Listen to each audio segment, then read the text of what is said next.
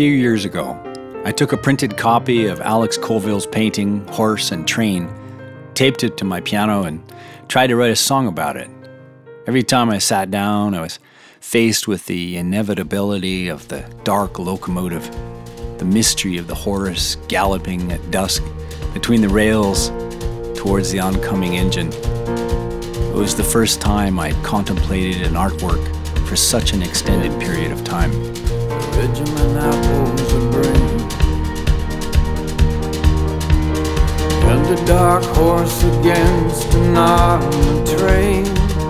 The light barrel and closer makes a tunnel, tunnel of the night.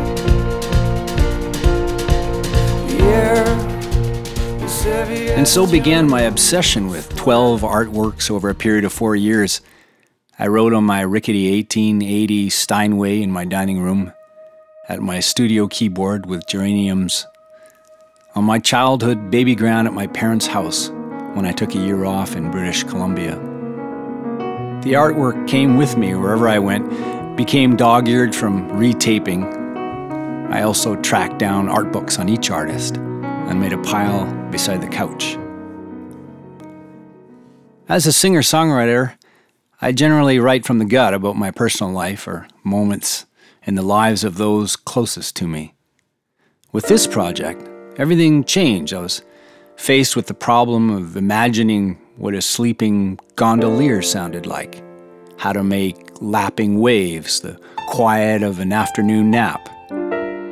I did a lot of research, read interviews, watched documentaries, talked to some of the artists, then got ready to meet with the band.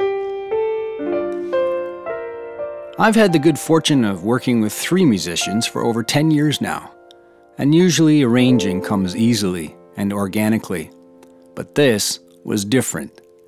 At beer time, we pored over art books and discussed the aesthetics of plastic whale skeletons and co-producing sculptures with bees. This called for a more nuanced analysis and scotch. Then we'd head back down into the studio to see what we could come up with.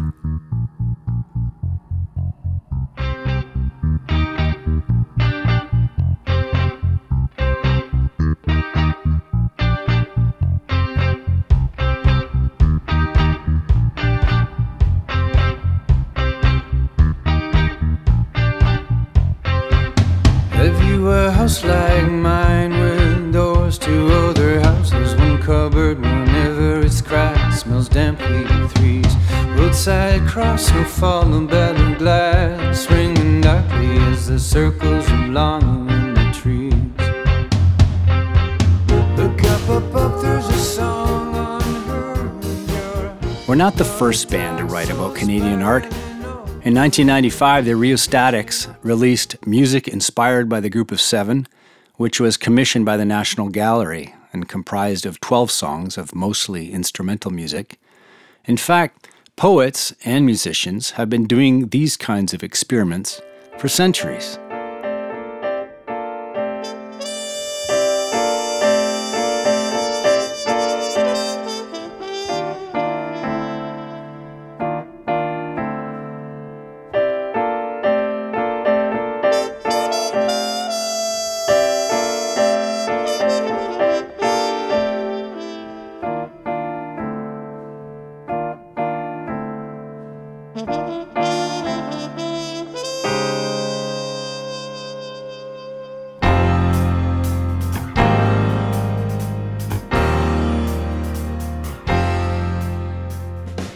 I asked my writing students to describe what they see or imagine about various works of art. It's a useful stepping-off point into a deeper reflection of a work. Sometimes you know details about the artist's process or the history of the work itself, its materials, inspirations, and legacy. These seep into your reflection. You tell a story of a work or invent a new one. Enter into a conversation with it.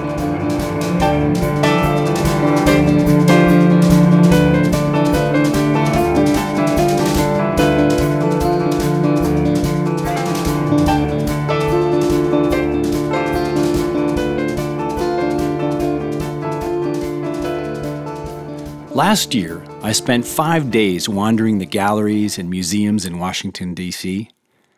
One of the works that struck me was Thomas Cole's 4 canvases called The Voyage of Life. When you stand in front of these paintings from 1842, you can't help making the leap to your own life. The green and promise of childhood and youth as a boat steers down a calm river surrounded by flowers and blue sky. Or when the storm clouds of middle age are brewing and the boat is heading straight for rapids without a rudder.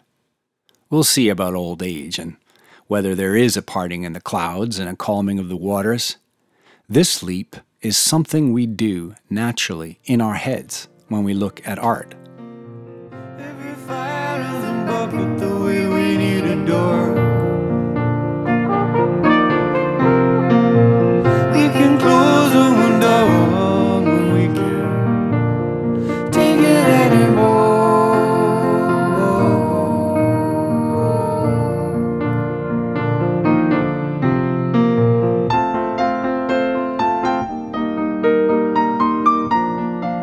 That moment of contemplation can last the afternoon on the uncomfortable gallery benches, or you can extend it into the weeks beyond. When I was a boy, I remember reading John Keats's poem Ode to a Grecian Urn, which was still required reading in school. I was taken with the idea that a poem could simply be a wondering about something you admire.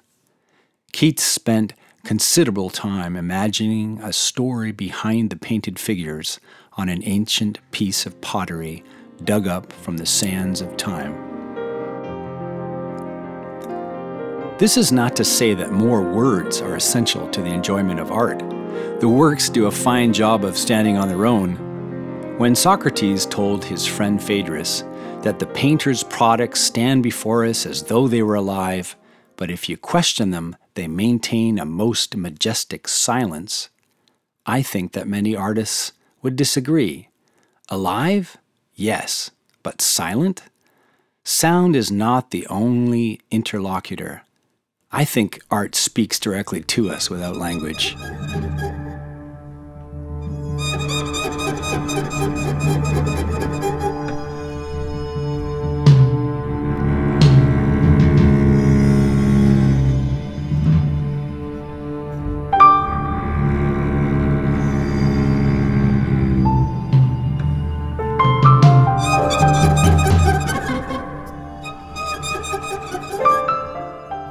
Still, those of us who use our voices to understand the world have a hard time keeping quiet. We're not trying to fill in the empty space that surrounds an artwork, just continuing our wondering. Some people call this ekphrasis, which sounds more like an esthetician's procedure, but it's simply about getting inspired.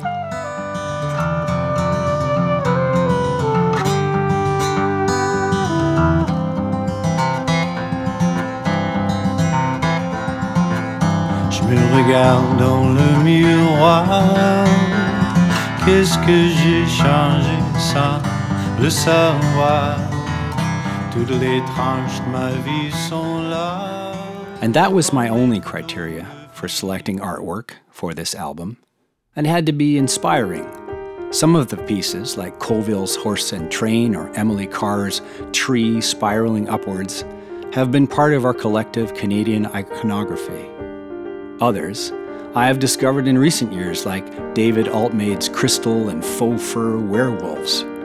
The songs are intended to stand by themselves, but my hope is that they will add layers of meaning to and perhaps a new appreciation for these important visual works. I hope you will have the opportunity to hear the artworks through the music, which is really just another way of seeing.